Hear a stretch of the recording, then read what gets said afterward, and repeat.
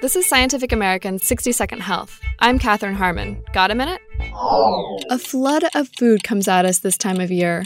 So the American Chemical Society has produced a YouTube video with info to help you survive the sweet and savory onslaught. The video from Chem Matters, called The Science Behind Calories and Nutrition Facts Labels, notes that a lot of us should pay more attention to nutritional values. For example, you might love having a caramel iced coffee every morning.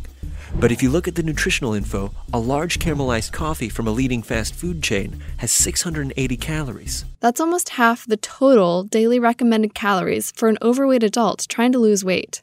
And metabolism is king. A person's basal metabolic rate, the rate at which a person's body uses energy while at rest, is responsible for up to 70% of the calories used by our bodies. And the good news? People can change their basal metabolic rate by exercising. Also, people with more muscle and less fat generally have a higher basal metabolic rate. So keep moving, preferably away from the desserts.